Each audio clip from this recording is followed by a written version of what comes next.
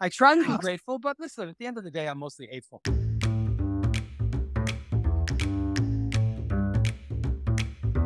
Welcome to the new podcast, Mostly Grateful, the podcast where we talk about gratitude, but with kind of a bad attitude.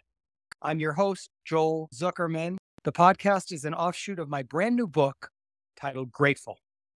Back in 2013, right around now, 7 years ago, right about now in November of 2013, I saw a book on my wife's nightstand called Don't Sweat the Small Stuff.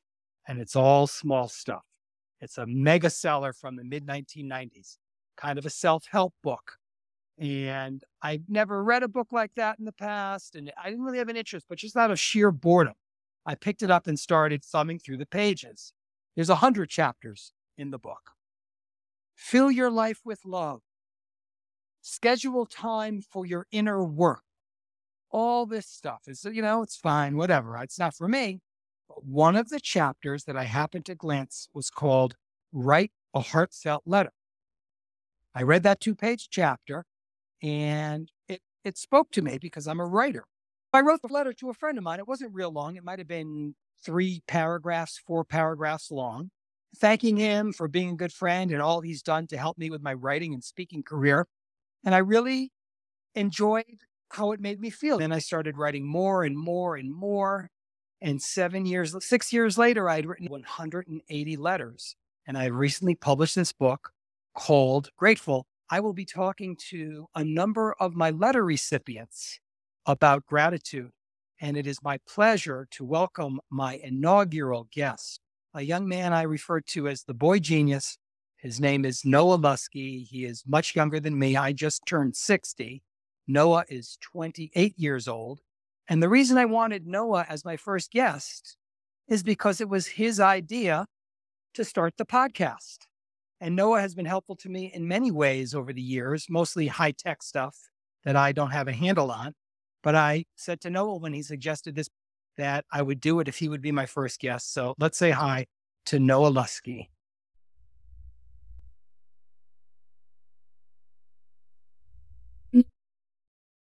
Joel? Hey.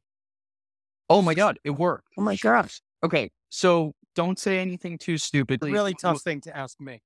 I know. I live in Park City, Utah. Noah, I know from our original home areas of Savannah, Georgia, but Noah works for Microsoft and he is domiciled in Seattle. So we are going to start our conversation with a rendition of the letter that I wrote to Noah. I wrote to Noah on March 10th of 2017, so 3.5 years ago. And this is what I wrote. Dear Noah, just wanted to offer you a quick word of encouragement as you embark upon your exciting new career at Microsoft. What an exhilarating time in your life. New job, new city, new opportunities to advance both personally and professionally. The next few months, probably the whole of 2017, are going to be a whirlwind. Enjoy it, don't just endure it, because you'll look back on this period in 10 or 20 years with nostalgia mixed with pride. Here you are, moving 3,000 miles from where you grew up, from most of the people you know, and beginning what will assuredly be a successful tenure at one of the world's most admired companies. It's all fantastic. Perhaps you'll be back on the East Coast in a few years. Perhaps you'll never again make a rent or mortgage payment east of the Mississippi. That's what is so cool about your position as you stand on the precipice of your future. It's all wide open, all possibility. And with your education, natural acumen, burgeoning people skills, your prospects are incredibly bright. Please know you're always welcome to visit us in Utah. We would be delighted to have you for any long or extra long weekend, winter or summer. You are an exceptional young man in many ways, and I am grateful to you personally for some, not all, of your guidance as I navigate and often stumble through this high-tech world we now live in. I know your parents and family are swelling with pride, despite the fact they might get a bit misty-eyed in your cross-continent sense. Don't sweat it, I'll keep them entertained. Mazel tov to you. Your future holds nothing but promise. And that was my letter. That was my letter to Noah. I forgot how nice that letter was. I had graduated college, finished my master's, and then moved all the way to Seattle and knew essentially nobody here. So that letter, I still have it. So Well, I appreciate it. I don't know if there's 3 people or 13 or 33 people who might be listening to this. A little bit about Noah beyond the fact that he's a Microsoft engineer. He was the valedictorian of his class in a very competitive prep school in Savannah, Georgia. He knows my daughters. They went to school together. Then Noah went to Georgia Tech, where he got his undergrad and master's before he went on to Seattle. So the bottom line, folks, is he's no dope. His skill set is different than mine. My skill set is much more liberal arts and general. Noah is a guy who can do things that most of us can't. And that's why I admire him and all the members of his family. So enough blowing smoke. how would you describe our relationship, though? You have to admit, it's a little confusing to be. I tell people, "Oh, I'm going to visit my friend in Utah to ski," and then they find out that he's a 60-year-old man, and they're a little. Yeah, it's very strange. It really is. For the 3 of you or 12 of you who might be listening, I'm good friends with Noah's parents. My wife and I are very good friends with Noah's parents. And I watched Noah grow up over the years. But as he matured and went to college and went off on his own, him and I have forged our own relationship, despite the fact we don't go clubbing together. I assume you don't do a lot of clubbing. Well, not anymore. Well, if we weren't in a pandemic and Noah was clubbing, I would not be going out with him because, I'm happy to party, but usually between 5 and 8 p.m. So, folks, what you have to understand is I'll always be a little sour, even when I try to be sweet. Hi there, Joel Zuckerman, host of the new podcast, Grateful, Hateful, which is soon to take the internet by storm. If you haven't heard about Anchor, it's the easiest way to make a podcast. Let me explain. First of all, it's free. There's creation tools that allow you to record and edit your podcast right from your phone or computer. Anchor will distribute your podcast for you so it can be heard on Spotify, Apple Podcasts, and many more. You can make money from your podcast with no minimum listenership. It's everything you need to make a podcast in one place. Download the free Anchor app or go to anchor.fm to get started. Anyway, I like to think that the letters that I've written over the years have had some sort of effect on the people who received them. And I appreciate hearing that from Noah. Let me use the word. I'm grateful to Noah for saying so. And I wanted to talk to him about some of the things that he is grateful for. That letter, I think, actually perfectly highlights like one of the main things that I am grateful for, which is this sense of optimism that people around me have instilled in me. Growing up in Savannah, it's a small town, but semi-small, but there's like endless possibility. And having gone to a great school with a very tight community, I got to meet all sorts of people that have helped me on this very early beginnings of my journey in life. Actually, you know what? I guess that's really what I'm grateful for is the people that I've met.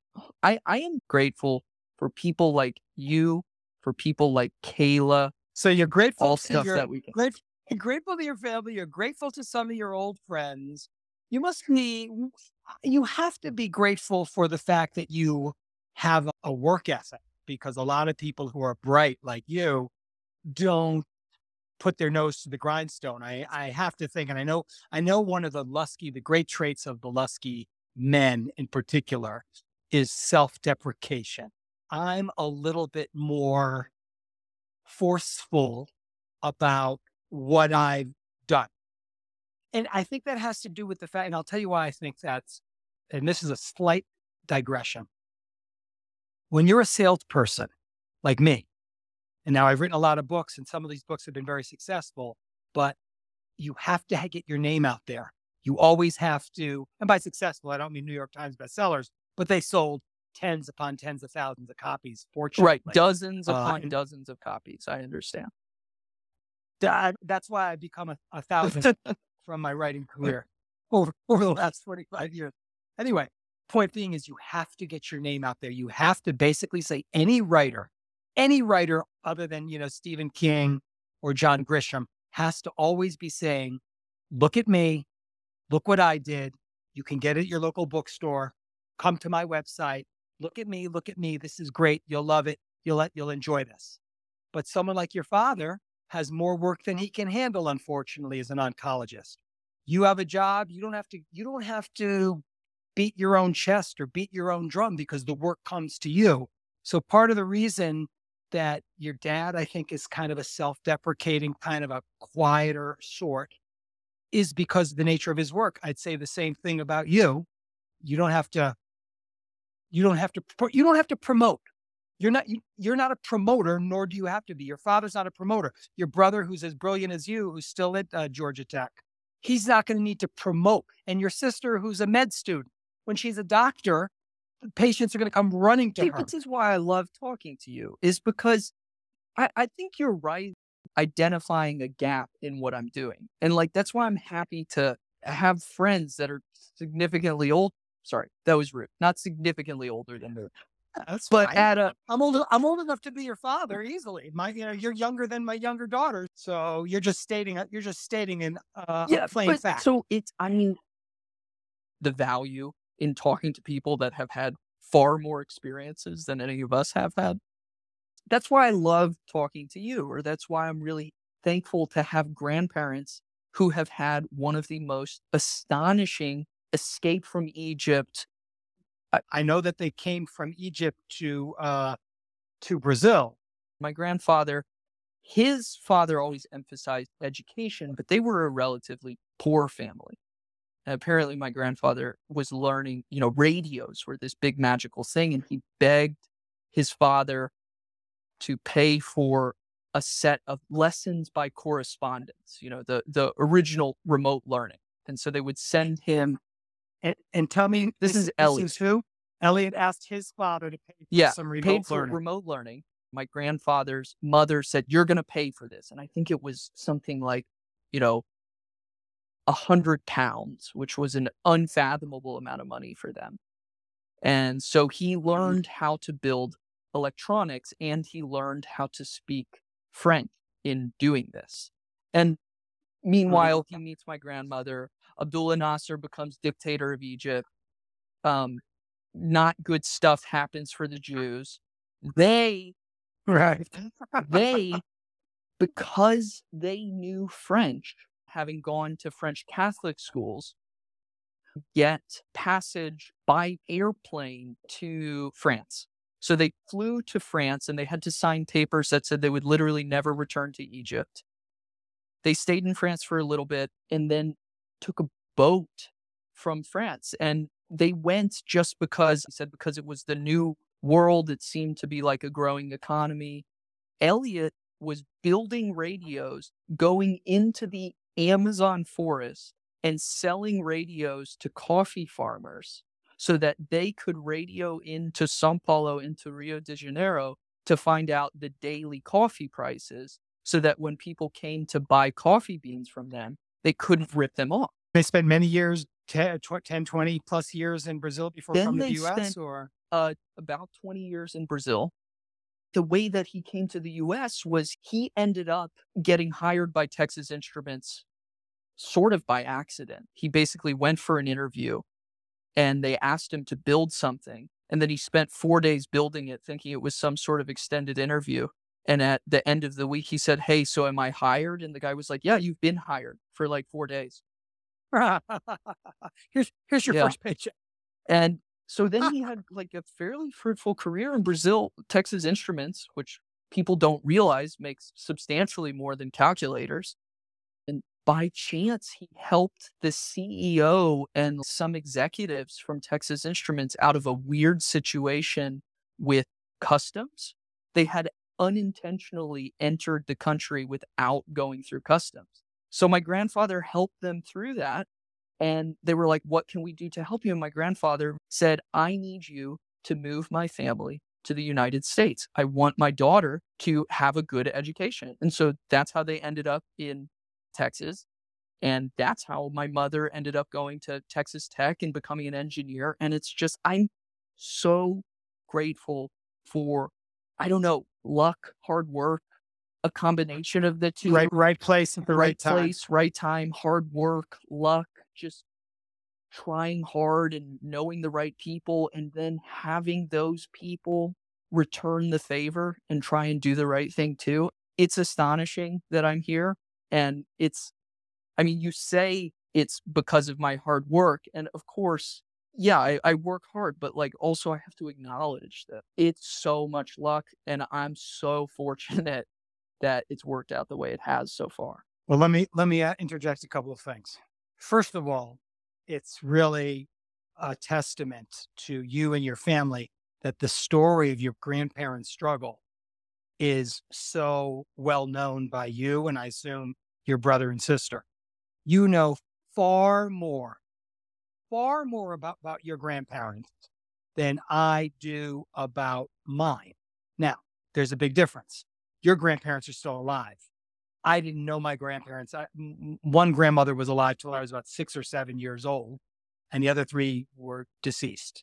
So, first of all, let me say it's really great that you know the story. The fact that you know so much about your grandparents is really great. And the other thing, and the second and only other thing I want to say, is that it's a testament to you and your brother and your sister that this is now at least the third generation.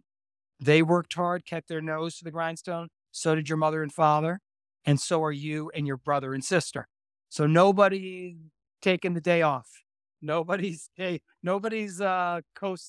in the Lusky family. Well, I appreciate it. I think you're generous sometimes. But yeah, we do try hard. Well, because we don't have shining personalities like you.